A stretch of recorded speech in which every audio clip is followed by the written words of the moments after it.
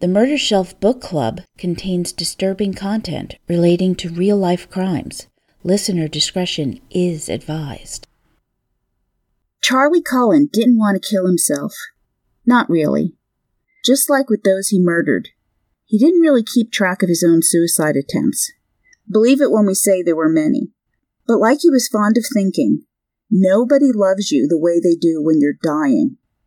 The compulsion was there, and he wouldn't stop when it came to himself or those entrusted into his care. Welcome to the Murder Shelf Book Club. Cuddle up a little closer, lovey mine.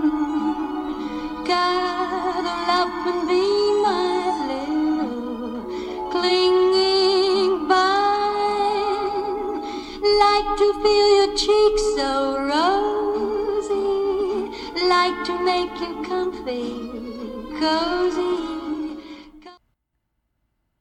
Welcome back, Murder Shelf Bookies. I'm Tara. I'm Jill. And it is National Nurses Week. And we want to applaud all of you out there for your devotion, dedication, fortitude, and caring for your patients through your careers, but especially during the dire times of COVID-19 pandemic. The stress and strain must be absolutely formidable, yet you continue day in and day out to selflessly care for our sick and dying loved ones. We do not forget you, and we will certainly highlight the heroine of this story, a brave and courageous nurse. And for those of you who are just tuning in, we are a real-life true crime book club turned podcast, and we definitely encourage you to read along with us, but if not, we certainly do the heavy lifting for you. Woohoo! Each month, we discuss a book that we pulled off our murder shelf, and enjoying a snack and a bit of wine, of course, it's book club.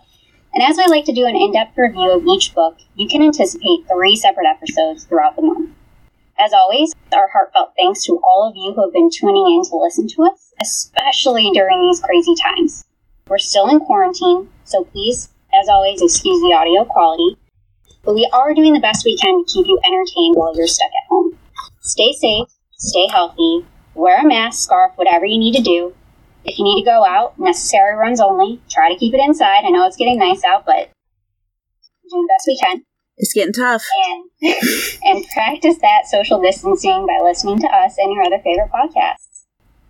Enough of our PSA. We wanted to give a special shout out to one of our Twitter friends, Ian Bitdead at Bitdead77. He has endlessly supported our endeavor into the podcasting realm on Twitter and how we are one of the great true crime podcasts out there. That feels good. Yeah. Ian and all of our murder bookies, we certainly appreciate your support and tuning in to us every time we put out an episode for you. So, Jill, what are we pulling off our murder shelf today? Today we are beginning to discuss The Good Nurse, a true story of medicine, madness, and murder by Charles Graeber. And this one certainly hit home for us.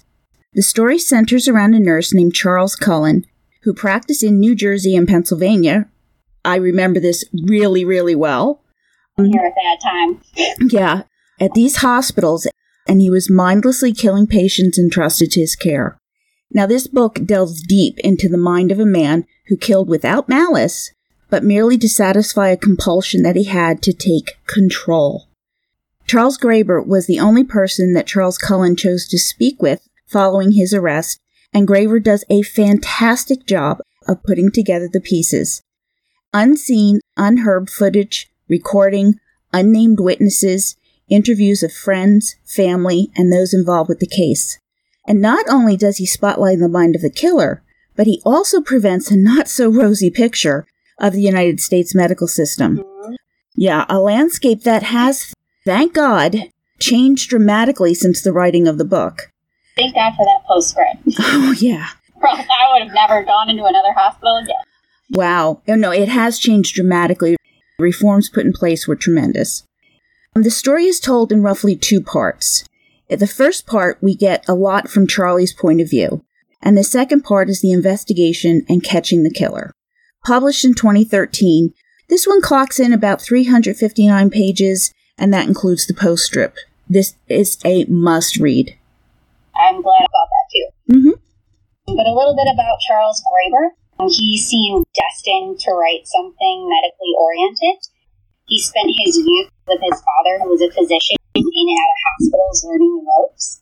And a mystery to us, but Charles put Tulane Medical School on pause and traveled to Cambodia to pursue a story, which we don't know anything about.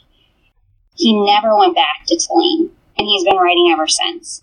His writing has been recognized through awards from the Overseas Press Club of America, the New York Press Club, and the American Academy of Poets, including anthologies The Best American Crime Reporting, The Best American Science Writing, The Best Business Stories of the Year, and the Best of National Geographic Adventure.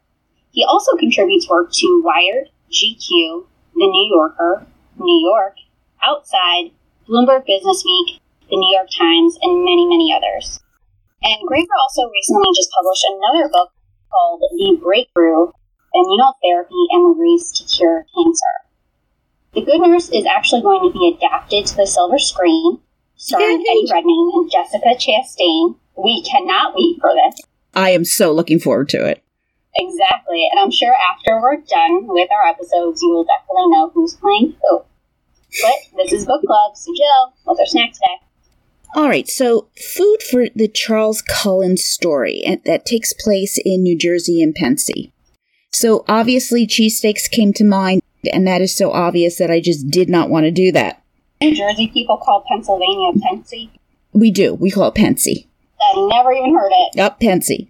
Well, I started thinking, okay, so what's so special about New Jersey? What are we known for that's really not known elsewhere? And I really wasn't sure. So I asked my husband, who isn't a native-born New Jerseyan by any means, and he said, how about those dough things with the sugar? Because he had never heard of these before, and by the look on your face, you haven't either. No. And I thought, Sepplies! They are a big part of New Jersey culture. If you go to any street festival or a carnival, the chances are you're going to see a Zeppeli stand. They're flour, sugar, eggs, vanilla, ricotta cheese. You mix it up, roll them into little balls. Now, the ones that I'm going to make are the bite size, but you can make them as large as like golf balls. And you warm up vegetable oil to about 375 degrees. Drop them in there in batches of 3 or 4, gingerly, so the hot oil doesn't splash. And then you just cook them for about 3 minutes, flipping them halfway through. And, oh my gosh, you sprinkle them with powdered sugar, let them cool off a little bit, put them on paper towels to draw off the oil. Absolutely fantastic. This is really Italian. It's really, really Italian, but trust me, this Irish girl loves them. I don't even know what I am, but I'll eat them too. They sound delicious. I wish I could eat them right now. They're really a lot of fun. It's really pretty simple to do. A lot of times you don't have massive amount of time to devote to book club, but it's a really easy dish to make. Yeah, and it'll be on our blog. Perfect. I'll make them here, or you can make them for me once I'm able to see you again. Yes. Soon. So it's a little bit rainy this week as we're recording, a little bit cool considering some of the temperatures, but we're actually getting a spring in the northeastern part of the country, which last year I think it went from snow directly to about 80, 90 degrees. So it did. I want to do something a little bit more versatile, not a white or sparkling, which you would normally probably pair with a dessert, but I chose a Pinot Noir. I'm not getting sponsored by Wine Awesomeness, but I'm really hoping to do so. So once we're done with this episode, if you go over to our blog, maybe on Twitter, Facebook, I'll put it on Instagram. I have a referral code, and if you check it out, you might be able to get to about 50% off your first box. So that would definitely be something to check out at wineawesomeness.com. The Pinot Noir that we're going to be drinking with the Sepplies is a 2013 Joseph Cromie Pepique Pinot Noir. And this is actually from Tasmania. Ooh. So a little bit different. I am a big fangirl of Oregon Pinot, French Burgundy, but this one is a really good entry-level Pinot Noir, especially from the region. It's very similar in climate to Central Europe, so not especially cool climate or warm climate, so you're going to get a lot of those ripe, vibrant, fleshy flavors of dark fruit, so cherry, plum, some maybe a little bit cranberry, but not too many of the woodsy notes that you would get, say, in a cooler climate. And this is 100% Pinot Noir, and I think it runs about $17 a bottle. roughly everything on Wine Awesomeness is between 15 and 18, nothing too expensive. Really nice source wines, and clocks in at about 13.5%. So definitely a basic alcohol percentage for a really good wine. Nice. Why Pinot Noir is my favorite? It's versatile, goes with everything. I would drink it alone, with cheese, with dessert, whatever dish. Maybe not fish, but you name it. And it's even older than Cabernet Sauvignon. And if you think about all the Pinot names that you know out there, Pinot Noir, Pinot Grigio, Pinot Blanc, they're all the same grape, just mutations, color mutation. So fun fact for you, color mutations, they're all the same. And some champagnes are made with Pinot Noir. I did not know that. So yes, the 2013 Joseph Cromie Peppic Pinot Noir from Wine Awesomeness is truly a lovely wine, and I would love to taste the Zucchies. Well, we have a list of things that we have to prepare and drinks we have to sample together when we are allowed to hang out in person. I am ready for a buffet, but we need to really be careful about how we serve. Yeah, we can't try all the wines the same day. That's for sure. We'll have to spread them out. I was talking about the food. Gotta be careful with utensils now. Okay, so into our story. Graeber starts us off at the beginning of the end for Charles Cullen, a.k.a. Charlie. He lists off his lengthy resume of accomplishments. Charlie is, in fact, on paper, a really good nurse. He's a Navy veteran. He has a GED and a Bachelor of Science in Nursing. He's a registered nurse in both New Jersey and Pennsylvania, and he's a certified in advanced cardiac life support, intra-aortic balloon pumps, critical care units, and as we know, there is always work for nurses, so he usually didn't have a problem finding work. Now, he's considered handsome, quiet, not verbose by any means, and the way he dressed, he could have looked more like a doctor wearing a stethoscope around his neck. Professional, always the part. So it's October of 2003, and Charlie is living in a basement apartment in New Jersey for about 10 years before he moves in with his girlfriend Kathy in Bethlehem, Pennsylvania. Now, she has a cozy house with a garden, and he really enjoys tending to the plants. Charlie Cullen has been a nurse for about 16 years at this point, and he has received many complaints, disciplinary citations, and has been a probable suspect in police investigations. But he's passed 2 lie detector tests as it related to these unexplained deaths of his patients. He has attempted suicide at least 20 times. He's been locked up in jail for a brief period as well. The thing is, though, hardly any of these transgressions has made it onto his permanent record. So I'm reading this and I'm asking myself, how? How is this possible? I think that's the question on everybody's mind. Right. Even if you haven't read this already, and you're just listening to us now. It's like, wait, how does that happen? How is he just skating by? How is he able to move from job to job with ease through 9 different hospitals and even a nursing home? And on his resume, there's phrases like he was let go, terminated, asked to resign, and yet he's always hired, based on neutral or even good references.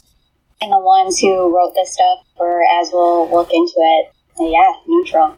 Yeah, just neutral. It's very hard to take in when you're actually reading this book. Yeah.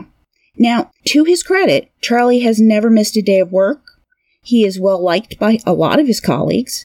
He has that flexibility that every employer could only dream of.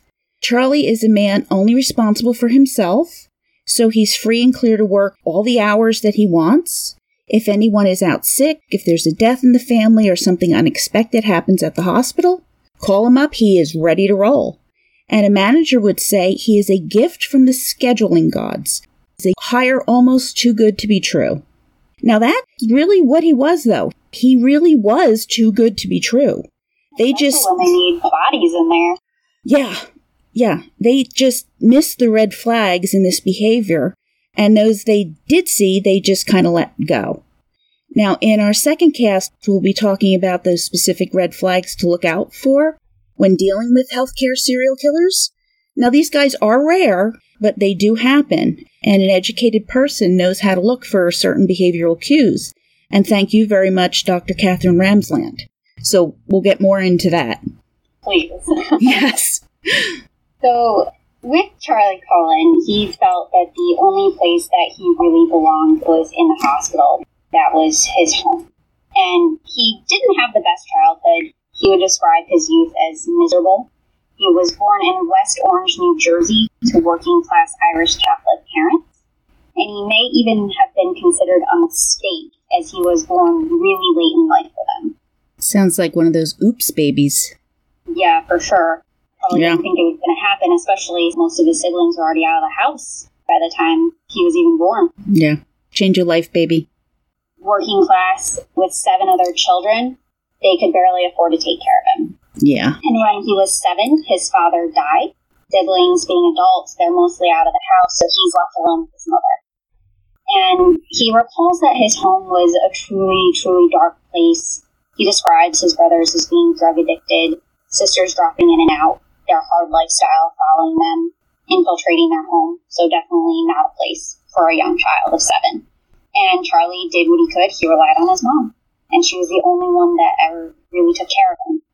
And what we know from Graeber, he said that Charlie fed desperately on her affections, but there was never enough to go around. Like, he really just wanted her attention, and that was it. Because that was the only attention that he probably ever received. Sounds like there's a lot of chaos going on. Oh, absolutely. And unfortunately for Charlie, his mother died in a car accident, leaving him alone as a senior in high school. So, knowing where he's going to go, still in school, it's a really hard time, and we hear about this a lot, especially with some of the other people that we've looked at. Mm-hmm. And one of the things that he did, though, was he blamed the hospital for taking her body and hiding it, leaving him with nothing. Oh. And so he did what he's been prone to do, as we will continue to learn. He tried suicide. And unsuccessful at the suicide attempt, he enrolled in the Navy, and he would fail at that too. And in March 1984, Charlie enrolled in the Mountainside Hospital School of Nursing, becoming the only male student. And he was smart enough, he did exceedingly well. He ran for honorary class president, and he even won. He felt at that time that he was really, really something special. I'm glad that worked out for him. But I think this family situation that he's in, growing up as it is, it's going to leave his mark on Charlie. I mean, like it does on all of us. Mm-hmm. And I think he feels very rudderless. There's this chaos around him with no core. He doesn't have that rock, that kind of holds things together for him. It's really going to leave him with this need to control his environment. So it's probably a good move that he joined the Navy, even if it didn't quite work out the way he wanted it to. Yeah, and I mean, minus the father dying when he was so young and the suicide attempts, it almost was like he's running on parallel with our buddy Wayne Nance. Mm-hmm. Yeah, I can see it. Similar mothers, whether it was suicide or she did lose control of the car, we don't know, but her death really affected him as well. Yeah. Mm-hmm. Deeply. So the skills that Charlie picked up in the Navy translated really well into civilian life. He worked for Dunkin' Donuts, now just Dunkin', Haldor, and Roy Rogers. And it was at the West Orange Roy Rogers location that he met his future wife, Adrienne Baum. And Charlie was the pursuer, maybe even the aggressor, when it came to their relationship. He was absolutely obsessed with her, wanting to make her happy. He would buy her candy, flowers, trinkets, anything he thought that might gain her affection. And this does seem like young male behavior, I feel like, even when we're in high school. But it made Adrienne feel like she was on top of the world. She said to her friends, family, here's a guy who cares about me, who cares about my success, my future, just as much as he cares about his own. She was the lucky one. And when he asked her to marry him just after 6 months of dating, she said yes. So, not a lot of time, but, she's feeling it. And Graeber describes them as a unit. Complete but close. They called it love. So a little bit, not super positive for our young people in love here, but it is what it is. And they even returned from their honeymoon, which I believe was in Niagara Falls.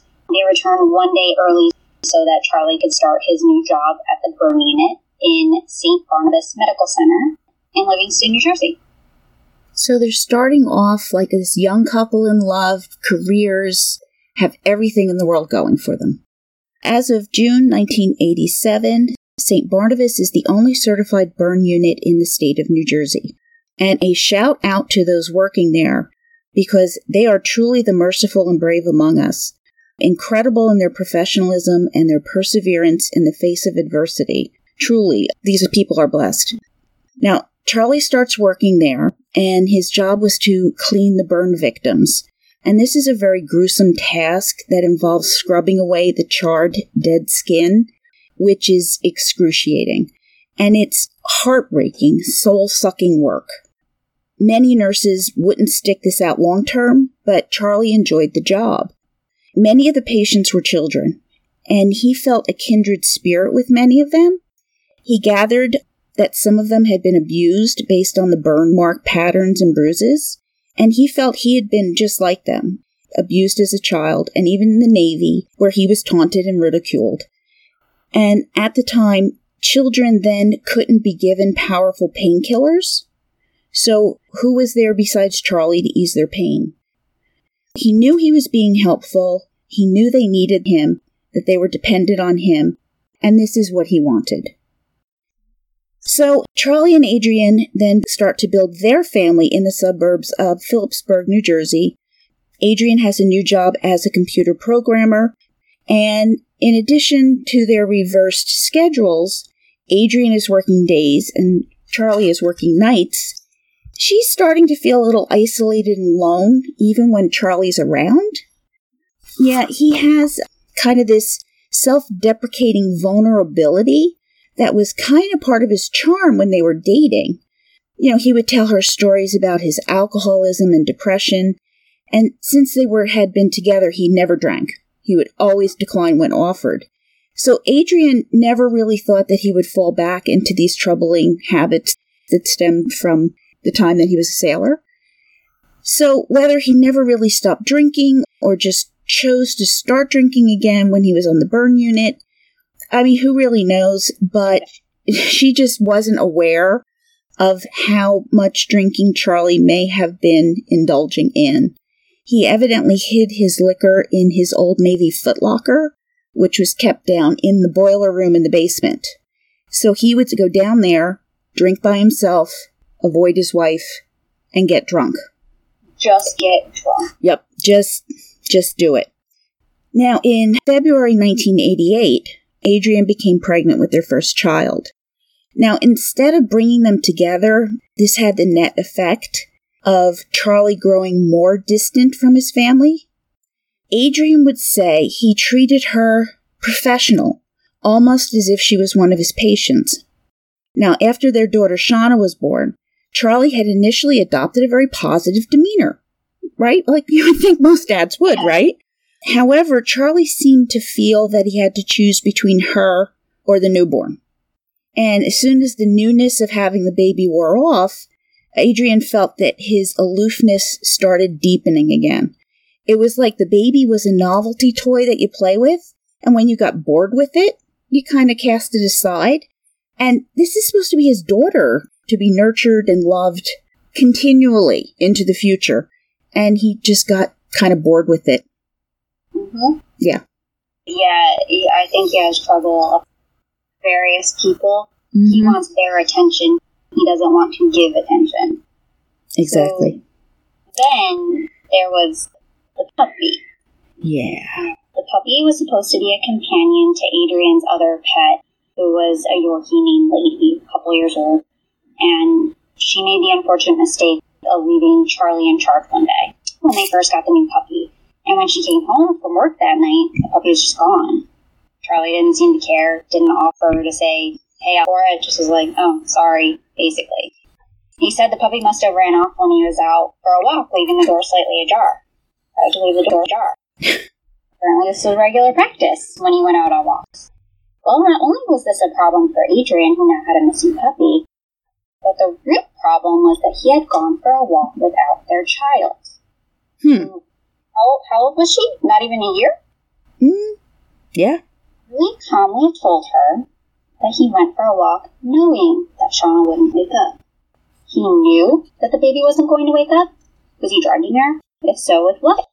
And Charlie wasn't even bothered by that. In fact, she noted, and what we'll see continuously, is that he didn't see anything at all. Just blank. Just wasn't engaged. Nothing there. Yeah. I think they had actually argued about drugging the baby to sleep, which is something that you'd have to wonder, a nurse drugging the baby to sleep. And I think Adrienne had won that argument, at least in her mind. But maybe not. On that. Not good. It came to a point where, aside from their reverse schedules, the car in the driveway is going to be the only surefire way that she knows Charlie's even home anymore. Oh boy. He was, where is he? Down in the basement in the boiler room drinking. And Adrienne recalls a time when she tried to even go down there to confront him, and she said, there's something disturbing about his eyes and the way they drifted apart. And Charlie was not Charlie. His eyes were just blank. And like a typical woman in the beginning of marriage, she tried to go to family and friends for advice, thinking, maybe this is normal, I don't know. Something was definitely wrong with Charlie. Her parents gave her the old adage, marriage is a marathon, not a sprint. You gotta wait it out, work on your problems. She would get her out, though, soon enough. One day, she comes home, and her neighbor came over to ask if they'd seen her dog. So another dog, right next door, goes missing. No, she hadn't seen the dog. And soon, unfortunately, that dog's body was found in the alleyway next to their home. The dog had been poisoned, and Adrienne felt absolutely terrible. She was also very, very frightened, because this sounds like something very similar that happened not very long ago. First her puppy, then the neighbor's dog. And she went back to the kitchen counter after shutting the door, where pictures of their daughter at school had been disturbingly cut up. The boys cut out from the photos. And this was Charlie's handiwork. Something was seriously wrong with Charlie. All right, this would definitely take me aback. I mean, these are red flags in case you have any doubts. You think you're looking at that and then you find out your neighbor's dog is dead? What? Yeah, these are going on kind of simultaneously. This is not like they're months apart. This is like one right after the other. This is the same day. Yeah. Yeah.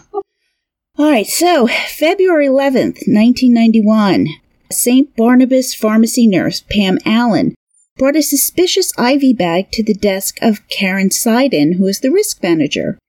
And she immediately looped in the assistant director of security, Thomas Ronald, a former police officer. The port on the IV bag looked like it was full almost to the point of leaking. Okay, that's not normal. And upon testing the contents, which should have only been saline and heparin, which is a blood thinner, in this IV bag, it also showed a hefty amount of insulin. Now, insulin is that protein hormone that's used to treat diabetes. So, a few days later on Valentine's Day, Anna Byers, who's a patient at St. Barnabas, is placed on an IV drip of heparin. A half an hour later, she's confused, shaking, nauseous. Lab results quickly show her insulin levels are through the roof. The nurses begin to try to remedy her sugar levels in every way they could think of. Her doctor orders her IV to be removed, and almost instantly she gets better. But no one makes the connection between the IV bag and her insulin. When she's put back on the heparin drip, she goes down that slippery slope and almost ready to code. And as soon as they took her off the drip again, look at that, she's better. Yep. So the same night down the hall, a patient named Fred Bell was experiencing roughly the same thing as Anna Byers. As soon as the heparin IV bag was removed, he instantly felt better. By 7 p.m. that night, the connection between the doctored IV bags and the side effects on the floor was being made, and the bags tested positive for insulin. A microscopic analysis of the outside of the bad bag showed tiny needle pricks on the edge of the bag. This is not normal, and this is not an accident. Someone had done this purposefully. And upon further investigation, they discovered that patients were crashing and coding with regular frequency.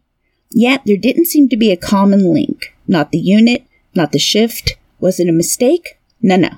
This is deliberate. Oh, yeah. So, Thomas Arnold and Vice President Joe Barry, who was a 30-year police veteran and former major with the New Jersey State Police, began an internal investigation. They learned that a nurse, Charles Cullen, was working every single code. He was someone they definitely needed to speak to. And when they finally approached him, his general attitude was that he just didn't care. Anyone notice a pattern?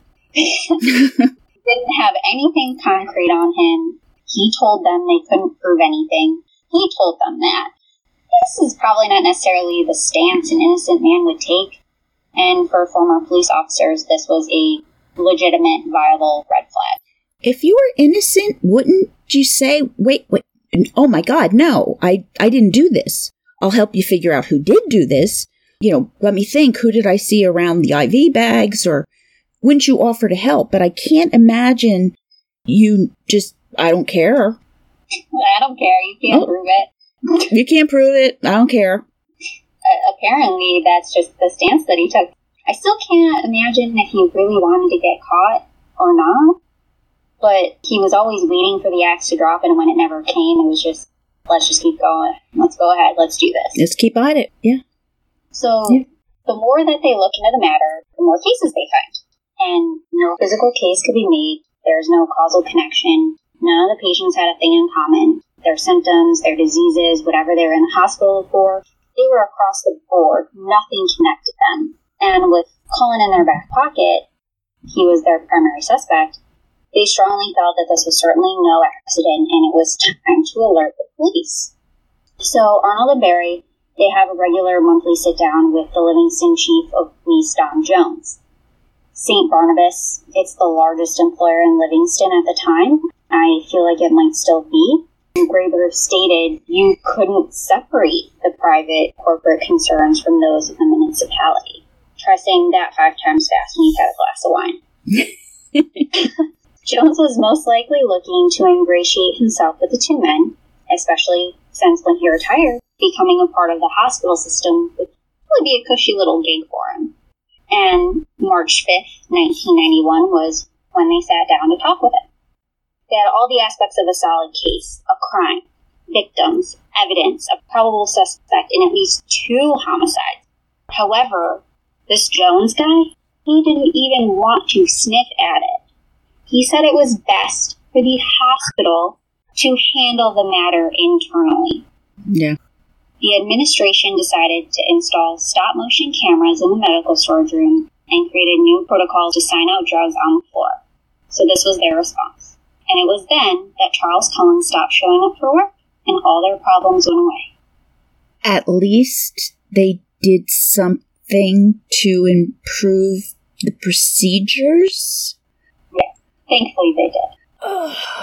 Well, he might have stopped and their problems vanished there. Okay. So, listen, Charlie knows they're onto him.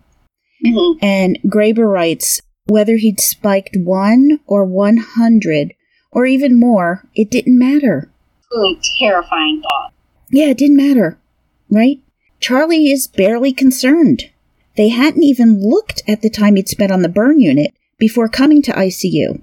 He admitted to Graber that he would just spike the IV bags at random and send them out on the floor like grenades, and he figured they probably had him. He wasn't wearing gloves when he did it, so his fingerprints should be all over those bags. And when, nothing happened moving into 1992, Charlie believed that the hospital was afraid or maybe just stupid. And maybe they didn't care about the patients, but they certainly were worried about their reputation. They lied to cover it up, just like they did with his mother's body, and St. Barnabas didn't fire him. They just stopped calling him to come in. They just spirited her body away. Yep. So, on January 10th, 1992, Charlie had to explain to Adrian why he was no longer going to work. Yeah. So he told her it was an internal political issue at the hospital. It wasn't his fault. He's the good guy. He was going to do what it took to put patients first, even before his paycheck. And therefore the hospital needed a scapegoat to ward off an impending nurses' strike. All lies, of course, However, he did partly tell the truth, that there had been incidents where patients coded or had even died, and there was an investigation into it. He was at the center. The bosses needed to do something about it. So Charlie, the ever-thinking Catholic, became the martyr. The whole thing didn't make any sense to Adrian at all. Now, what I think we failed to talk about a little bit earlier is, well, obviously he's Irish Catholic. Adrian is Jewish. He relinquished his Catholicism to marry her, but he still thinks of himself as a diehard Catholic. And working in hospitals with saint names appeals to him, I feel like. Oh, it's a big deal. Yeah, and he just kind of looks at himself as the martyr, the good guy, the saint, who is just going to kind of be tortured out of this world, essentially. And so just 2 weeks later, Charlie, he's in Phillipsburg, New Jersey, at Warren Hospital, filling out an application for a full-time position. So right in his own backyard, basically. And the recruiter asked him why he wanted to leave his current long-standing role. And Charlie told her it was the drive. It was a little too long. And also changing jobs was a family decision. He even called Adrian to tell her the good news, that he'd been hired. If he had done anything wrong, would he have been able to find a job so easily? At this point, though, she really didn't care. She's just happy that he had a job to help pay for their mortgage. They had 2 girls now. And Adrian hoped that things might turn around for her husband and herself. If anything, maybe she might be crazy. What was that we talked about last time? Gaslighting? If there was something really wrong at work, how could her husband get a job so quickly? Charlie is a union member. He's educated. He had to take tests in order to obtain certifications. He's governed by a working body. What is she thinking? The change of jobs definitely seemed to have a positive impact on Charlie, but that just meant he was home again. He was in a hospital, and he even agreed to start working days so that their schedules weren't at such odds. This bliss, if you could even call it that, it only lasted about a week. And Graeber wrote, Adrian didn't think Charlie had been a good husband for a very long time, and when their second daughter Saskia was born in the middle of December 1991, she decided she didn't like him as a father either. Charlie's secret drinking became even harder for her to ignore. He kept on denying it. He made himself out to be the victim. He was the one that everyone was kind of dumping on. He said that she violated his privacy, and every time she confronted him, he would retreat down to the basement, down to his foot locker in the boiler room. And Charlie believed that he was just deeply misunderstood. And the way he was being treated was absolutely criminal. Even his own wife didn't appreciate him and what he did on a day-to-day basis. And kind of almost in comical fashion, I'm sure you probably remember this scene in the book, when he waited for her to come home, and he just threw himself dramatically onto the floor off the couch with prescription pills flying everywhere, pretending to be dead. And she just stepped over him. Yeah. I think that playing wolf once too often, she just wasn't gonna care. Nope, not anymore. It's like, no, I'm not buying it. There's Charlie playing suicide games again. Just stepped over him and, yeah. It's like, oh. I really do love that quote where she didn't really like him as a husband anymore. Didn't like him as a father either. Oh, gosh. So, by November 1992, Adrian has now had enough. She consults a lawyer, but she's got another problem. She has to have gallbladder surgery. This is terrible timing, this poor thing. She needs gallbladder surgery. It's coming in January, and it is scheduled at Warren Hospital where Charlie works. And she decided she wasn't going into the hospital without a piece of paper informing them of her intent to divorce Charlie. I mean, would he hurt her? This is what's going through her mind. And she doesn't know, and she has every reason to be afraid and feel like she's in danger. So the divorce papers were served to Charlie in the ICU in front of everyone. How mortifyingly embarrassing for him. However, they did agree that Charlie could stay in the house and that he could move out when he could afford it. And this was a decision that Adrian would regret almost immediately. January 1993 comes. Adrian has done everything that she could think of to get custody of the kids, and get them away from Charlie and get herself away from Charlie, because she really is afraid of all of them. She accuses Charlie of domestic violence. She told the police officers every odd thing that she could think of, even about the animal abuse, about her pet Yorkie, and other incidents with her animals, the missing puppy, the poisoned neighbor's dog. Charlie got really angry. All right, this drove him to another suicide attempt. Graeber writes that Charlie often imagined his own death. Charlie said that when he was in Catholic school, he felt stupid, that he didn't belong, that he didn't feel connected to anyone or anything, that he was depressed, that he was alone, that even sometimes he refused to go to school so he could stay home and be with his mother. His first attempt at suicide was when he was 9 years old, when he mixed the contents of a school chemistry set in a glass of milk, but he only succeeded in making himself sick. His second attempt was in December 1977 when his mother died. Yeah. So even when she died, that wasn't his first attempt. That was his second. Yeah. He's been trying this out for a while. Yeah, this is something he's played with throughout his entire life. So Charles Cullen decides to do something heroic but safe. At this point in his life, he enrolls in the Navy as an electronics technician, servicing nuclear missiles on the USS Woodrow Wilson. Now, this doesn't go quite as heroically as he plans. They tend to call him Charlie Fishbelly. Do you feel bad for him, but not bad for who he became? Exactly. I feel bad for this guy being ridiculed and teased. I do. I feel bad for him. He was often humiliated, made fun of. Now, he repeatedly tries to cancel his 6-year contract with the Navy, but all he gets out of this is a decrease in pay, being demoted, mopping out the latrines. He gets as drunk as he possibly can, and if he didn't have alcohol, he's drinking Listerine or cleaning liquid. I really do feel bad for him at this point. Yeah. So now, January 13th, 1984, he went to the medic on the USS Canopus, saying that he drank some poison. Now, this is his third suicide attempt since joining the service. And Graeber writes, though, that Charlie would never kill himself. Not really. He just wanted to make himself as sick as possible to be taken care of. Charlie said, quote, "Nobody loves you the way they do when you're dying." Close quote. What a quote. Wow. Put it at the top of the episode.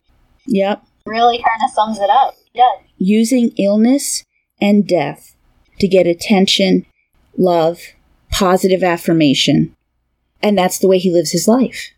Mm-hmm. Wow.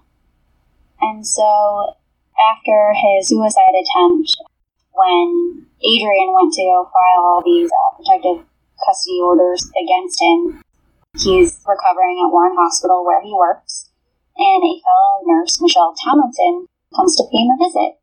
And this pleased Charlie. He believed they were soulmates. She was just like him, depressed, recently divorced, with an on-again, off-again boyfriend. And when he came out of the hospital, it was then that Charlie moved into that basement apartment that he would live for the next decade. And when Charlie returned to work, he followed Michelle around like a puppy dog, similar to when he first began his pursuit of his former wife, Adrian. And they weren't exactly dating, at least not according to her. And she agreed to let Charlie take her out for dinner. What could be the harm? But, as he watched her take the last bite of her brownie sundae at whatever restaurant they found themselves in, Charlie was in love. Uh-oh. She was it.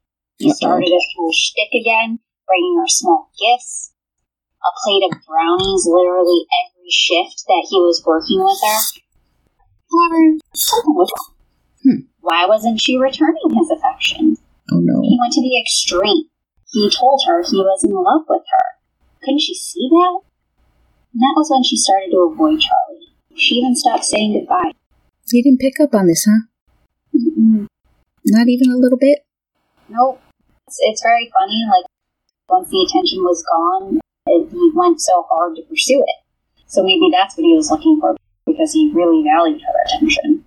Oh boy. And on March 23rd, 1993, Charlie did what any friend would do. Oh, boy. Depressed. He needed to help her. He needed to be the help. He had her address, and he drove by her place. Why wasn't she picking up the phone? Crap! She must be returning his call right now. Mind you, 1993, not a lot of cell phones. Mm-mm. So, she might be returning his call while he's out driving past her place. What we should have told you a moment ago was that Charlie drove about 40 minutes just to see if Michelle's light was on, or if she was at home. And then 40 minutes back to see if he had missed her call. Then another 40 minutes back out to her place where he began peeking into windows. This is not a normal check-in. No, this is not normal. Mm-mm. So he takes a brick, he breaks the window, he waits to see if anything happens, nothing. So he gets inside, he goes upstairs where he figures the bedroom is. He could tell people were sleeping in there. She was safe, he left. That was it. Afterward, he drove to a shopping market and used a payphone to call her. Remember payphones? Oh, yeah. Yeah. And she finally answers the phone. Someone had broken into her apartment, though, and Charlie goes, yeah, it was me. He wanted to make sure she hadn't tried to commit suicide, which was a, quote, a gesture to show her his sincerity, end quote. Well, Michelle called the police. Mm-hmm. The police in turn got in touch with Charlie, and he promised to drive himself straight down and give himself up. He popped a handful of Xannies and another narcotic that he had taken from his wife from her gallbladder surgery, about 20 pills in total, then he drove down to the police station. He wanted his suicide attempt to be in the holding cell where people would rush to his aid, but the police actually had no intention of holding him. Once they released him, he drove himself to a payphone, called for help, and waited for the ambulance to show up. So his dramatic staged scene of sliding to the floor unconscious in the holding cell proved to be a bust. Yeah. So he's delusional, probably manic, drugged. Oh boy, Charlie's losing it. I'm watching a bad version of Romeo and Juliet, where only Romeo dies. It's terrible. So in April of 1993, guess what? Charlie is sent to the New Jersey State Lunatic Asylum at Morristown, now called Greystone Psychiatric Hospital. And Charlie likes Greystone. I wonder why. Oh, yeah. Talking about himself was encouraged. Stop right there, he'll stay forever. Because he loved to talk about himself. Oh, no way. Yes, he does, I know. It was at the end of his stay, he received a note from Warren Hospital. And he figured, okay, this is it. All right, he's bracing himself, he's going to be fired. Everyone knew about this incident with Michelle.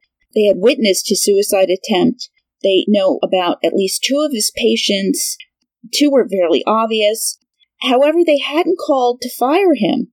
They were wondering when he'd be coming back to work. Oh my God, I can't breathe. They were wondering when he's coming back to work. All right. Let that sink in. We won't say anything else. Okay, so guess what? Michelle never speaks to Charlie again. Huh. He would see her on occasion, but due to the restraining order, he didn't go near her. Oh, God. He was moved to the telemetry ward, which, according to Charlie, had its own secret rewards, because he's now taking care of heart patients, not those who are especially critical, but those whose health could potentially take a dive. Kid in a candy store. This is heartbreaking. Meanwhile, the divorce proceedings in Warren County Family Court were not going well for Charlie, and neither were they up in Northampton County, where he was charged with stalking, breaking and entering, trespassing, and harassment.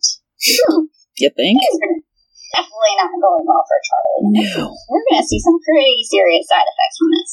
And Charlie had thought that representing himself was a great idea, but now he was definitely in over his head. So he had been kind of chugging along, representing himself. Probably not as politically savvy as maybe Ted Bundy might have been originally. Mm-hmm. You know where I'm going with this. Mm-hmm. Representing himself, just parallels. He had no money, and due to an error of his own doing on his application, where he failed to meet basic needs like food, rent, things that he would absolutely need to survive, he just was like, not going to worry about those. Because of that, the court would not grant him public counsel. So he finally decided to hire a lawyer, He was putting himself further into debt, obviously, but he really wanted to save face with his children. So where he once didn't really care that they even existed, what they thought about him is what really mattered. He really wanted to be the good dad they thought he was. The lawyer quit 3 days after being hired by Charlie, saying he was too difficult a personality to work with. And oh boy. he was on his own again. And he knew he was in hot water. He ended up pleading guilty and again attempted suicide, admitting himself to Warren Hospital's emergency room. And Graeber wrote that these attempts would leave some of the building stress, like a sneeze or a compulsion, but was usually short-lived, which you can imagine. Yeah. And while no one had a clue that Charlie was murdering people, they did know he was attempting suicide on the regular, and if he did gain custody of the kids, they were certainly concerned that he would take his own life and theirs. Does constantly committing suicide not preclude you from nursing? Wouldn't you think? I don't know. Are you stable? Perhaps maybe his head just isn't where it should be. I don't know. I think it's a question mark, and I'm not sure people with question marks should be caring for people. I mean, there's a lot of careful consideration that has to go in nursing. That's why you have to get degrees and certifications. I don't know about my therapist, but I don't know. I don't know. Are we being too judgy? Oh, man. Would I want her treating me? I don't know. You know, therapists are required to get therapy. Yes. And to have someone to work with so that they keep perspective. All right. September 1st, 1993.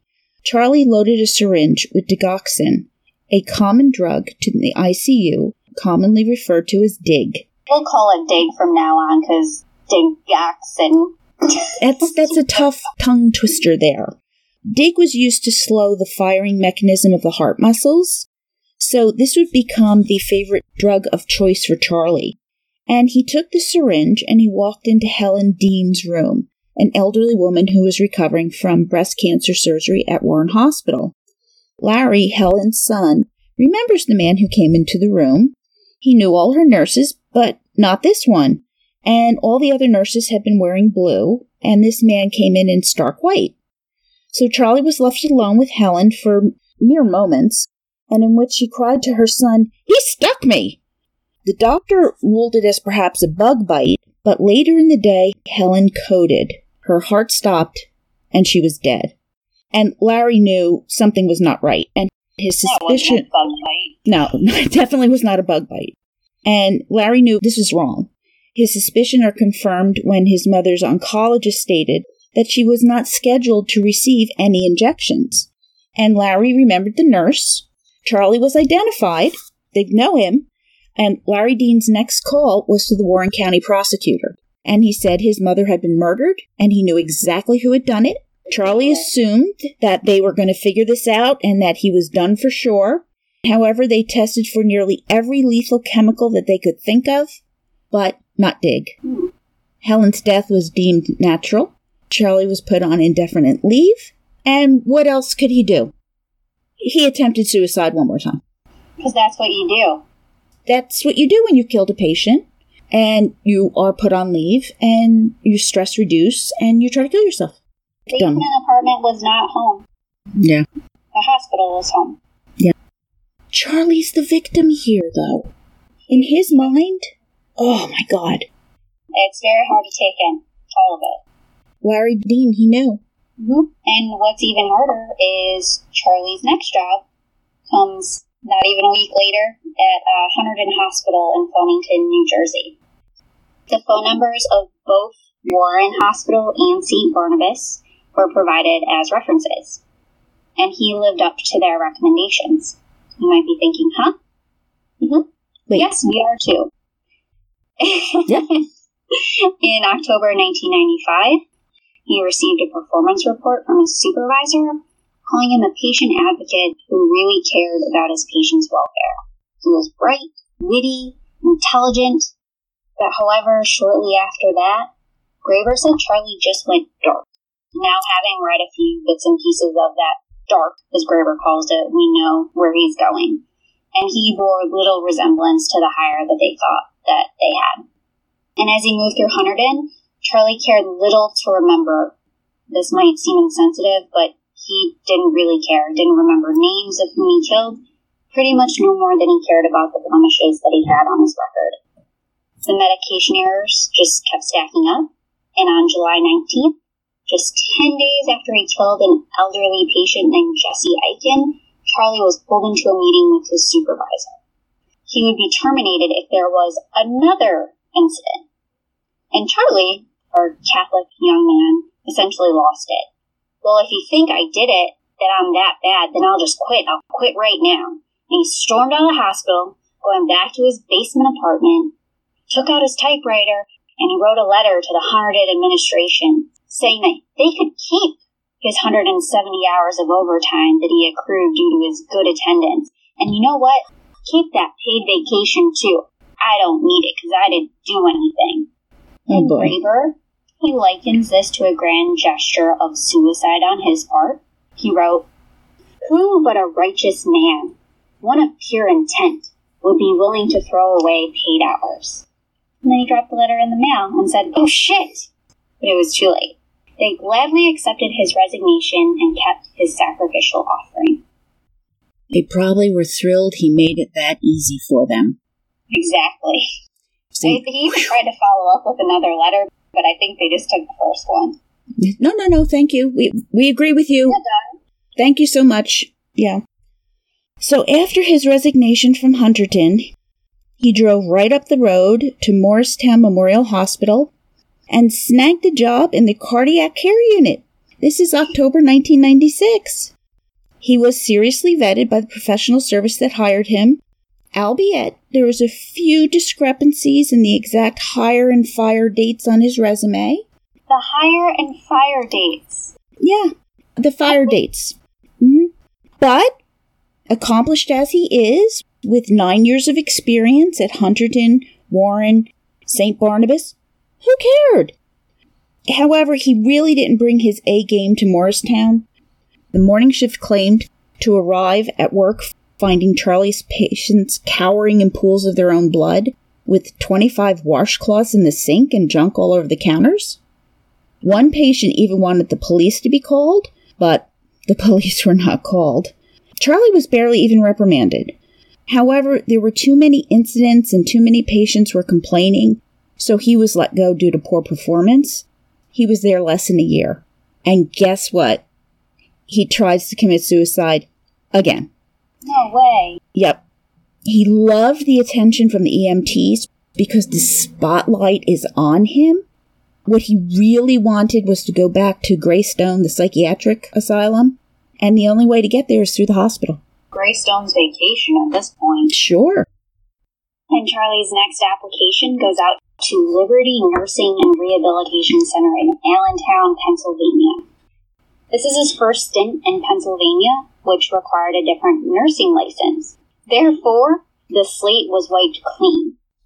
He definitely needed a job, and a few months of being out of work and at Greystone, Charlie was almost $70,000 in debt. Forgive me, I didn't calculate that, or else that might have been a fun fact for the episode.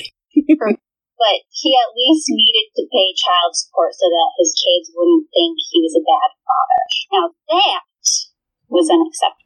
And guess who confirmed his appointment and gave reference? Morristown and Hunterdon hospitals. Of course they did. Of course he did, that's right. His old supervisor at Hunterdon would even say that Charlie was an excellent nurse and gave good care to patients, and she would certainly recommend him for employment. Can I say commend him for being conscientious about wanting to pay child support? Can we? Okay. I don't think it's about being a good dad. I think it's just about them thinking he's a good dad. He's delusional. Yeah, it's about what other people think of him. There's not a good approval rating. He's going to get his feelings hurt, and he's going to try to do it. Yep. Sorry, we're not mocking suicide. We're not. It's his control mechanism for extracting attention. It's that behavior. And one of Charlie's victims at Liberty that we know of, because again, there are many, and he didn't keep track of them all, and we can't even really appropriate all of these victims. Again, probably 400 that could be considered his victims based on what we know. But one of the victims was named Francis Henry. Charlie loaded a syringe with insulin and injected it into his IV. The next morning, Francis Henry went into diabetic shock, coded, and was dead. And again, no matter how much he killed, it didn't even really seem to faze him. And just like that, a few days later, filed for bankruptcy. Probably didn't even really care about that, unfortunately, either. But Francis Henry's death did not go unnoticed, as lab results found large amounts of insulin in his blood. And his death was ruled as a medication accident, but Charlie was certainly being watched. He'd already been written up a few times for medication incidents, but they ended up firing a senior nurse named Kimberly Pepe. A wrongful termination suit was filed, and Pepe's lawyers even suggested that Charlie was the guilty party and that Liberty Nursing knew it. He knew it. Liberty denied the allegation and settled the matter out of court, sealing the matter with a non-disclosure agreement. So with a non-disclosure agreement, you're not to talk about anything. You just accept the facts, and that is what it is. No criminal investigation was initiated at Liberty, and they felt no criminal incident had even occurred. Just a medication problem, that's all. Yeah, everything's fine. And yet, our man Charlie was moved to a psych ward, and eventually he was fired from failure to adhere to drug protocols, roughly 5 months after the death of Francis Henry. But no matter, 2 days later, he was hired by Easton Hospital in Easton, PA, within their ICU. Oh boy. So, moving around. So at Easton, we know that one of Charlie's victims was a man named Ottomar Schramm. His daughter, Christina Toth, frequented the hospital to watch over her father and keep him company. She wasn't a fan of the male nurse that came in to give her father an injection, but she wasn't an expert. Her father was in good hands whether she liked the man or not. Her father's condition started getting worse by the next morning of December 29, 1998. Schramm's doctor, Robert Silverman, advised Christina via phone call that somebody in the hospital had ordered blood tests for her father, and they were unauthorized, and he didn't know who or why the tests were ordered. He could say one thing, and that was his blood contained a drug called DIG, which was strange, because it was not prescribed for her father, and it didn't occur naturally in the body. The following morning at 1:25 a.m., Dr. Silverman called Christina again with astonishing news. Her father had died. His DIG levels were off the charts, and he gave her one last piece of advice. Ask for an autopsy. And that's exactly what she did. Good. Schramm's death would be ruled as an accident, even with the high levels of DIG in his system upon his death. Charlie was already gone as the gossip began to go around the nurse's station. He said that Easton didn't suit him, and by March 1999, he had a full-time position down the road at Lehigh Valley Hospital back in the burn unit. Charlie was amazed by the evolution of the drugs that they were now able to use to help manage pain. With the new class of drugs came a new way to track them. A company called Cardinal Health out of Ohio produced a machine called the Pyxis, which was a mobile medical station that kept track of each drug and who dispersed them to the patients by a way of computerized cabinet. Charlie appreciated how the machine officially tracked a nurse's drug withdrawals the way a bank ATM machine traces cash withdrawals, linking each with the account of a particular patient and nurse to create a record. The Pyxis simplified billing and provided a means for the pharmacy to know exactly when any drug was running low and to send the runner for restock. That's a perfect way to describe it by Gruber, too. Just easy as an ATM and just a simple messaging system to make sure drugs were slotted back in. And, over the course of 16 months that he worked in the Lehigh Valley burn unit, he felt compelled to continue doing just as he already had done, and as indifferently as always, and he couldn't remember how many people he had actually killed. However, there was a young patient named Matthew Mattern who had been trapped in a burning truck accident and had burns over 70% of his body. Everyone on the unit figured he was going to die. It was a really sad case, but it was just a matter of time. Charlie felt he was in charge and felt necessary for himself to intervene. And that was to show everyone that he could do just as he pleased, just as he wanted. And on October 31st, 1999, he loaded Matthew's IV with a large dose a day, and he was dead before the night was over. Exerting this type of control really was stress management for Charlie. He was really offended by his male coworkers. He's in debt. All the problems of the world were his, but it was still a compulsion, and he just had to do it. He never really knew any of the patients, didn't even notice them, only their outcomes. And after the relief of taking a life ran out over a few months, he would go to attempt suicide yet again.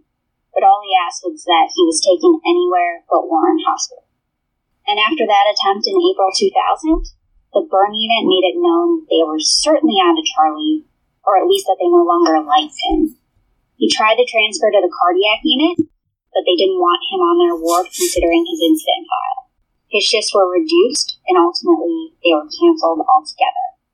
And for Charlie, I don't want to say luckily for him, but for someone out of a job, there was a hospital in Lehigh Valley, and he figured he'd have no problem finding work whatsoever. He now had 13 years of experience across 6 hospitals and a nursing home, and he could definitely count on his former employees to confirm the dates on his resume, just as they'd always done.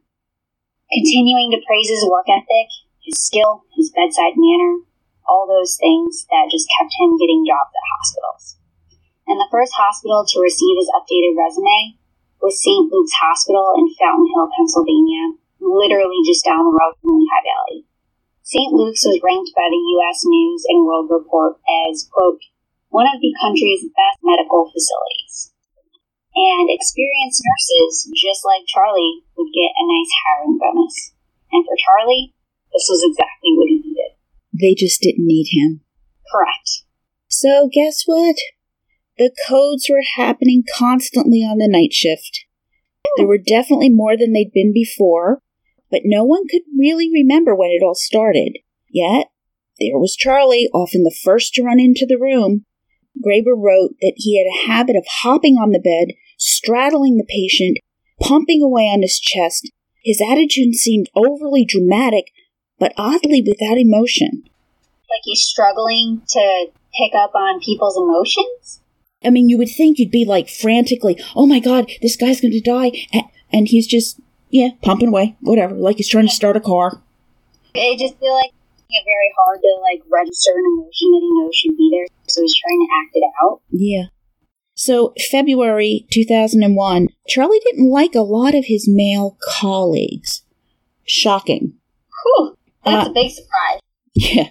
He preferred actually not to even be on the schedule with them. He enjoyed working with the women, and he even began paying attention to a young, attractive nurse named Julie. And he would leave her small gifts at the nurse's station with a note signed, "Your secret admirer." Charlie even made up a fake name, Brian Flynn, with Y's, to add to the mystery.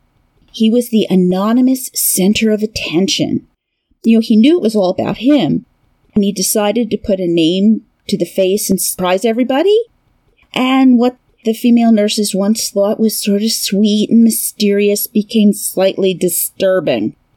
The male nurses made fun of him, and this was not the reaction he was expecting.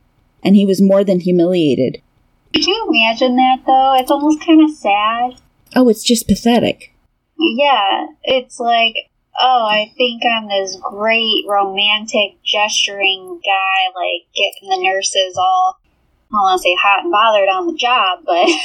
But clucking around like hens. They're all whispering, who's the anonymous guy? Oh my goodness, exactly. Is it a doctor? Is it... Oh, it's the guy who straddles the patients? Helen? It's him. It's him?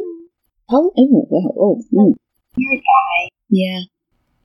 Graeber followed saying that Anonymous could deny and Anonymous could disappear. Anonymous was an unapologetic mystery, godlike, in control. Yeah, it did not go the way he wanted. But shortly after this incident, the night shift received an elderly woman who was very sick and had been transferred from another facility. Nurses called these dumps. Not really nice, but I know. That gallows humor that kind of comes with this. The patient had essentially been brought to their facility to die, so they'd kind of been dumped. Charlie took the direct route that night, injecting DIG right into the port of the woman's IV. And if anyone was watching, this was a normal action. It's nothing out of the routine. But when she died, she was Charlie's only patient, and he's allowed to go home early. So again, that's how we might not be able to attribute every single victim to him, because most of his actions look normal. It sometimes didn't even show up on the tests. Yeah. So, depending what they were testing for. Yeah. In the springtime, St. Luke's nurses began to notice that meds were going missing. One of the drugs always missing was Pronestol, and it was a rarely used drug on the floor. You know, I didn't even look up what it was used for, but it wasn't anything to be concerned about. It was just one of those drugs that was just there in stock all the time. And every afternoon it was restocked. Every night it was gone. And it had been that way for almost 6 months without anyone doing anything about it. And that fact right there is why I just really didn't look it up. Yeah. No, okay. No one seemed to care that it was just missing for 6 months. And at that time, too, Charlie had decided that he didn't really like St. Luke so much. They were pretend Catholic. They had no religious affiliation whatsoever. He was the one who'd been throwing the Pronestol away every day that he worked, and it was mainly out of spite. He hoped he was costing the hospital money. It's really what it was. And finally, a nurse in April of 2002 mentioned to nurse supervisor Ellen Amadeo and the hospital pharmacist Tom Nugent that the Pronestol was always out. Always. Yep, gone. And, nothing was done then. And Charlie found it easy to take the indirect route at St. Luke. So he had a direct route where he would just go directly inject things into IV ports, or this was when indirectly he would load these IV bags up like grenades, like we said earlier. No one would think anything the wiser or that something sinister was taking place. Charlie was being helpful. He was restocking the med room. He was the nice guy, helping his fellow nurses setting up IV lines for them. They all thought he truly cared when he showed up to that code and attempted to save a patient's life. No one would ever connect the dots.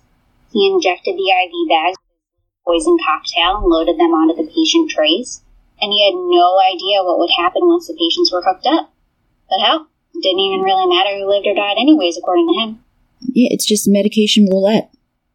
He has no idea really what's gonna happen. So in June 2002, Nurse Kim Wool was finished with a needle in the med storage room and went to throw it out in the sharps bin. And it was usually empty, but today the needle wouldn't even fit in the trash. And she peered inside, seeing white cardboard boxes, not syringes as she expected. And she found Jerry Campbell and Candy Walmark at the nurse's station and asked them to come take a look. As they carefully dumped the contents onto a bedpan, they began to write down a list of the items they discovered. This made no sense. They noted there was a bunch of this Pronestol thrown out, a waste, but not concerning. But what was concerning was the empty bottles of the vecuronium bromide. Vec. Vec. I was gearing up for that one. You would do a lot of hard ones. Vecuronium bromide. Vec, as it was called. Now, this is a paralytic agent. Think about that a minute. When you use it in large quantities to cause an overdose, it causes a patient to feel that they are drowning or suffocating. You'd be paralyzed, unable to move, but it wouldn't stop you from feeling pain. Now, Vec is a non-reconstituted drug, which means it comes in a powdered form where it has to be reconstituted. So, an example from the book was like it's making Kool-Aid, and then it's used in a syringe to empty the bottle. So, given the number of empty vials, there was a lot of Vec out there unaccounted for. And once in a syringe, it had to go somewhere. Who's got the Vec? Where's it going? Who's using it? How terrifying is that, knowing what Vec is? Horrifying. That's like your worst horror movie. Uh-huh. Your worst serial killer horror movie, only this is real. Yeah. So, Jerry, Candy, Kim, they decide to keep an eye on the medical storage room. And that night, as they watched, Charlie went into the room and shut the door behind him. Odd. A few others before him didn't bother to shut the door. And when he left, they all went in to investigate. The Sharps box was full, and Ellen Amadeo was notified again that the drugs were going missing. And this time, they knew who it was. On June 3rd, the Sharps box was opened again by Jerry, along with his manager, Terry Kohler. They discovered several dozen empty bottles that included 9 empty Beck vials. Shit. They weren't aware at the time that the drugs were used to murder patient Edward O'Toole earlier that day. The St. Luke's Hospital risk manager, Janice Rader, was notified. And that day, a new protocol went into place where the charge nurse would regularly check the Sharps box for additional medications being thrown out. However, with Charlie being off, it remained empty. Rader contacted her boss, Ken Vale, to advise him of the situation to figure out the best way to handle it. He called their in-house counsel, who called a large law firm named Stevens & Johnson, who specialized in criminal law and malpractice defense on a corporate level. Because, it's a hospital, they probably need that. And an attorney named Paul Laughlin was assigned to the case. And no more than 12 hours later, he was called to the hospital. Charlie was back on shift, and the Sharps box was full. Charlie was put into a room with Laughlin, so they basically told him, you gotta go talk to this guy. Yeah. Laughlin looked at him for some time, making him feel a little bit uncomfortable, maybe, and began asking questions related to patients' deaths. The empty vials of Beck, missing medications, all the strange occurrences on the ward. Our man Charlie didn't even express concern or surprise at finding himself in one of these situations. Could you imagine if you were at Jill? I know you'd be hyperventilating. I absolutely would. Oh my God. I'd be terrified. Yeah, and as we get from Graber regarding how Charlie felt, he mentions that Charlie, he's tired at this point, and he didn't even care about the situation enough to remember what emotions he was even feeling. So I guess just like we mentioned earlier, he's struggling to even emit emotions that are ingrained into all of us. Like, he just doesn't feel them. It is a blank slate. Like, I should be nervous now, I think. What is that? But, he's tired. He remains. And all Charlie knew, his immediate thought was, I'm being bullied again. If they knew what he had done, why didn't they just say so? And Charlie knows he has options, but then again, it's not really much of a choice. He knew if he resigned, he'd still be given good references wherever he went, and this wouldn't show up in his personnel file. And therefore, he was escorted off the property by security, never to return again. Just, bye. Bye. Here's your references, don't sue us. 3 days later, on June 8th, after he was let go from St. Luke's, he was over at Sacred Heart Hospital, about 10 minutes down the road from Allentown. This time he didn't fudge any employment dates, and his references indeed remained neutral, getting him hired. What he didn't know was that some of the administrators over at St. Luke's had been calling their colleagues in the area, and however it appears, they didn't know anyone over at Sacred Heart. One place they don't call. Of course not, right?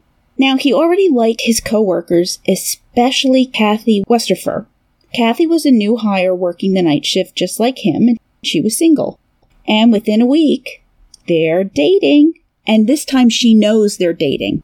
It didn't take long. He became very, very attached. And no more than a few weeks later, Charlie receives a call telling him not to come back and work any shifts. What happened? His termination was cited with interpersonal conflicts. Now, Charlie's suspicious, but he didn't know the half of it. Someone that he had worked with at Easton Hospital was also at Sacred Heart. And in spreading the news, many of the nurses had signed a petition and threatened to quit outright if Charlie Cullen wasn't removed from the hospital. It's insane. Yeah, they said, no, you don't want this guy. This guy's bad news. We're all going to quit. And the administration acquiesced. Kathy did feel sorry for her new boyfriend. And this is the same Kathy that we mentioned at the top of the episode. She let him move in with her into her house in Bethlehem. and Charlie was finally able to leave his basement apartment behind. I love that basement apartment with the garden. Yep. Kathy also has a garden that he likes to tend to as well. Mm-hmm. He does. But, behind the scenes, finally, in August 2002, Charles D. Saunders, who was St. Luke's Senior Vice President of Medical and Academic Affairs, has to call the colleagues in the local Bethlehem area to see if they had any unusual incidents that may have been related to a nurse named Charles Cullen. Many of them said they had, and for that reason, he was actually beyond consideration for being rehired, although many had provided neutral, if not great references for him to continue working in the area. And while many of these people were calling their colleagues, they all failed to notify the public, the state nursing board, or even the police. And a month later, in September 2002, Charlie saw a flyer for a job at Somerset Medical Center in Somerset County, New Jersey. And after working in 5 medical centers in less than 4 years in the state of Pennsylvania, it might not be a good idea to try to work there anymore. New Jersey was definitely looking good. Yeah. It was 50 minutes from where Charlie grew up, and it could not be more different in socioeconomic status. Which one? Where are we going with today? We'll see when I edit. We'll let the wine do the talking. Now, here's a brief history of Somerset. It's one of the oldest and richest counties in the United States. John Dryden, who is the founder of Prudential Insurance, which I'm sure many people have heard of, built his first mansion in the area in the 1880s. His first mansion. The first of many. Sorry. Sure. Look it up. Fun fact. How many mansions did he have? During that time, the boom years after the Civil War, some of the wealthiest citizens in the country moved to that area. And in 1898, they decided they wanted a hospital. And this was actually due to the unfortunate death of a 16-year-old boy, which could have been prevented had there been a nearer hospital. I think they were trying to go all the way to Newark with this kid after his head got bashed in by a horse or something like that. Yeah, it was terrible. They said it could be prevented and he probably would have survived had they not had to travel so far. And then the initial donation of $5,500, but it kickstarted everything, got everything up and running. A house on East Main Street was converted into a hospital and outfitted with the latest technology. So we're talking x-rays, electricity, running water, a surgical theater lit up by who? Thomas Edison's most recent invention, the light bulb. And it started with 10 doctors and 12 hospital beds. So you had about almost 1 doctor per patient. Pretty good. Right? Is that calculation right? I think it is. And after many years, the hospital transformed into the sprawling healthcare system that it is today. And now that same hospital was giving a $10,000 sign-on bonus to experienced nurses just like Charlie. Very experienced. Just not so much about the care as the killing. So on August 15th, 2002, this is where Charlie found himself, at Somerset Medical Center. He had preferred critical care, but he's easy, he'll work in any ward. He was open to all hours, rotating shifts, on-call shifts, nights, weekends, holidays. He's just so accommodating. That good employee. Yeah. Do you remember that movie with Arnold Schwarzenegger, True Lies? Oh, yeah. I want to be with you. Days, nights, weekends, holidays. I can't do a Schwarzenegger. I know. Everyone should watch that movie, though. It's one of his greatest works. It is terrific. So Charlie gives his usual references. St. Luke's, Lehigh Valley Hospital, Liberty. His former supervisor at Warren even said he had a great work ethic, was very conscientious and intelligent. Just these stellar references. Yeah. September 2002, he's offered a full-time job with some of the most vulnerable patients in the critical care unit. And I'm just like, don't do it, don't do it, don't do it, don't do it. And they're going to do it. So Charlie instantly becomes a very popular night nurse. The day shift liked him. He was organized, and they could give him a brief rundown knowing their patients would be in good hands. He was also praised by the night staff because he was efficient and always able to lend a hand. He quickly made friends with a tall, pretty, blonde nurse named Amy Loughran.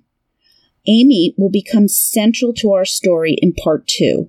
She was outspoken and honest, and she wasn't afraid to make a stink if she felt what was happening wasn't fair.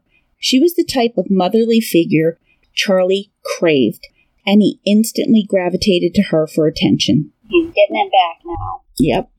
And Amy actually came, maybe not a similar background, but close to it. She unfortunately came from an abusive childhood, just like Charlie. And while she was tall, confident, willing to lend a hand where she could, she actually also suffered from panic attacks. And sometimes they were so bad, she couldn't even leave the house. And she felt that given her childhood, she couldn't really let anyone know her fully. Not even her friends, not her children, no one. But her friend Charlie made her feel safe, and she sensed a kindred spirit in him. Amy said Charlie never hit on her, unusual for those that he clung to, as we've seen with previous examples, Kathleen, Michelle, Adrian. But she did mention a couple odd things about Charlie. One was that he closed the door to his patient's room alone with them. Again, something that coworkers found creepy. And this wasn't the only hospital that he did it in. Mm-hmm. And then the other was his constant use of the Cerner machine, similar to the Pyxis. And to Amy, Charlie was one of the funniest people she ever met. And I don't think we've ever gotten this, though, from anyone else being funny. But she enjoyed hearing the crazy stories that she told him about him and his girlfriend, Kathy. She called it the Charlie and Kathy Show, and she just couldn't wait to tune in. And just like Charlie, Amy had a secret, too. And her secret was she was dying. And Charlie found Amy not feeling well one night. She was propped up against the wall. He brought her into an empty hospital room to get her some rest. And she told him that she had diagnosed herself with advanced atrial fibrillation, which she believed was brought on by a long-held sinus issue. And the anxiety, those panic attacks, weren't helping her, could also be responsible for those particular instances too. And just also that deep psychological trauma that she carried from her childhood. And a few months later, not just in front of Charlie, but she collapsed in front of everyone on shift, and they rushed her to the ER. And she had to have a pacemaker put in place to keep her heart going. And without Amy's attention, for the months that she was out recovering from the surgery, his compulsions took over and he began to kill again. And he definitely didn't keep track. Remember, he lost that mother figure in Amy, so now he was purely, I would say, out of control at this point. Mm-hmm. I mean, he exerts a hefty amount of control, but this is out of control for him. One that we know of was a 60-year-old woman named Eleanor Stroker. And it was the night of Charlie's 43rd birthday, and he used a drug called Pavilon, a strong paralytic similar to that Vec that we talked about earlier. Others that were killed were John Shanager, who was murdered with a dose of norepinephrine, which is a stress hormone and neurotransmitter that sends messages between nerve cells. And then also Michael Stranko, who was a young man dosed with a lethal combo of DIG, epinephrine, or adrenaline. Yeah, he's just completely running amok. So a new insulin protocol was issued to make the nurses more accountable for administering drugs to patients, especially drugs that could kill. Now, Amy had come back to work, and she thought these new measures that were put in place were ludicrous. What they were asking is for nurses to put their signature on their guesses for how much liquid was left in the vial after taking some for patients. So you can guess that others believed, as Amy did, that this is crazy. Yeah. They're asking nurses to guess, essentially making an accurate statement on how much is left in the vial. I mean, how are you supposed to be able to look and say, oh, well, that's 3 milliliters? How much a teaspoon looks like. It really. Her supervisor told her, however, this isn't about you. Well, what does that mean? It's still a protocol. I still have to put my name on the piece of paper. What do you mean it's not about me? So she understood that there had been more bodies than usual, and there was an uptick in the number of codes, but she didn't connect the dots as to who could be the responsible party here. Now, the Reverend Florian Gall had been at Somerset Medical CCU for almost as long as Charlie had been working there, just shy of 9 months. His sister Lucille, who was a former nurse, was at the hospital quite often, and she had her opinions on his care. Charlie did not like her opinions. Go figure. Yeah. The Reverend was on his way out with a hefty dose of DIG. Gall's DIG levels were so high that the administration knew they had a problem, and that this was not a natural death. He wasn't even the first. They called him Patient 4. Somerset figured that they could handle it internally as quickly and quietly as possible. The pharmacy would look at the Pyxis system and explain the dig, and a nurse named Nancy Doherty would call the New Jersey Poison Control. And on July 7th, 2003, Nancy spoke with Dr. Bruce Ruck from the New Jersey Poison Control Center. She explained that it seemed that they had patients who had died from a dig overdose. And as Nancy explained the situation, Dr. Ruck couldn't imagine that these circumstances would be right. Different patients died on different nights, but with the same drug. Didn't make sense. He asked if it was the same unit. Yes. And Dr. Ruck spoke very slowly. Nancy, it's impossible for patient levels of dig to be that high unless they were given the drug. Do you understand? She said yes. But then also, off the record, she said, there were 2 before this. Dr. Ruck told Nancy that he would do the calculations necessary, which was why poison control was called in the first place, to do calculations based on the amount of dig in someone's system versus what needed to be given to them in order to create this whole mess. And that would explain the levels they say in the patient test. And risk manager Mary Lund and Dr. William Kors, the medical director, they were busy looking to connect the dots back to nursing schedules. So everyone's trying to piece this all together to try to figure out what happened. But even Dr. Ruck knew something was seriously up. Yeah, dig doesn't just show up in your system. It has to be given. And that's what Dr. Ruck is going to tell Nancy multiple times and anyone else he can talk to. Mm-hmm. And, after speaking with Nancy, Dr. Ruck actually goes to speak with the poison control director, Dr. Stephen Marcus. He knows there's a problem pretty much immediately. And Dr. Marcus's gut told him that someone was definitely killing patients at Somerset Medical Center. And if the administration waited to acknowledge they had a problem, then more patients were going to suffer or more patients were going to die. On the following day, Dr. Marcus and Dr. Ruck were asking to set up discussions with Mary Lund and the administration at Somerset Medical. And of course, you can understand Dr. Marcus was absolutely heated. If there's someone out there intentionally poisoning patients at the hospital, the Poison Control Center had a legal obligation to report their findings to the state. Mm-hmm. London Kors, they confirmed that their own physicians even came to the conclusion that someone might be deliberately doing this. And, I'm not exactly sure how many times we have to say this is a police matter, how many times Ruck or Marcus said this is a police matter, but it was reiterated constantly during every conversation that they had. And Dr. Marcus actually termed this a sentinel event, which should have lit a fire under their asses. This meant that anything that threatened the patient's safety needed to be reported to law enforcement. So, hey, call cops, you need to do this. And there'd only be one more call between poison control and the administration, in which Dr. Marcus stressed again that these events needed to be reported to the state, and they were already out of compliance. But again, London Kors advised that we're not going to call anybody. Nope. Huh? Well, guess what? Dr. Marcus had already reported it and all their conversations, because just like any conversation poison control, it was recorded. Mm-hmm. And a few hours later, Mary Lund contacted the Department of Health and reported the patient incident. They expressed a review of documentation within their system, and it was already underway, and so far they hadn't found any mistakes. Thank you, Dr. Marcus. He is at least trying to do the right thing here. He's told them repeatedly, call law enforcement. Call law enforcement. You're out of compliance. Call law enforcement. Wait, what? Call law enforcement? Is that what you're saying? Oh, yes, call law enforcement. Police? Po-pos? I mean, if you have someone murdering people, what do? You call the police, don't you?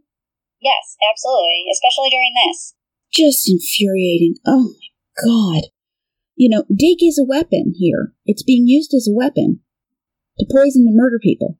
Mm-hmm. Oh, I'm sorry. All right. So, July 14th, attorney Raymond J. Fleming had been called to Somerset, and he found himself set up in a room with none other than Charles Cullen.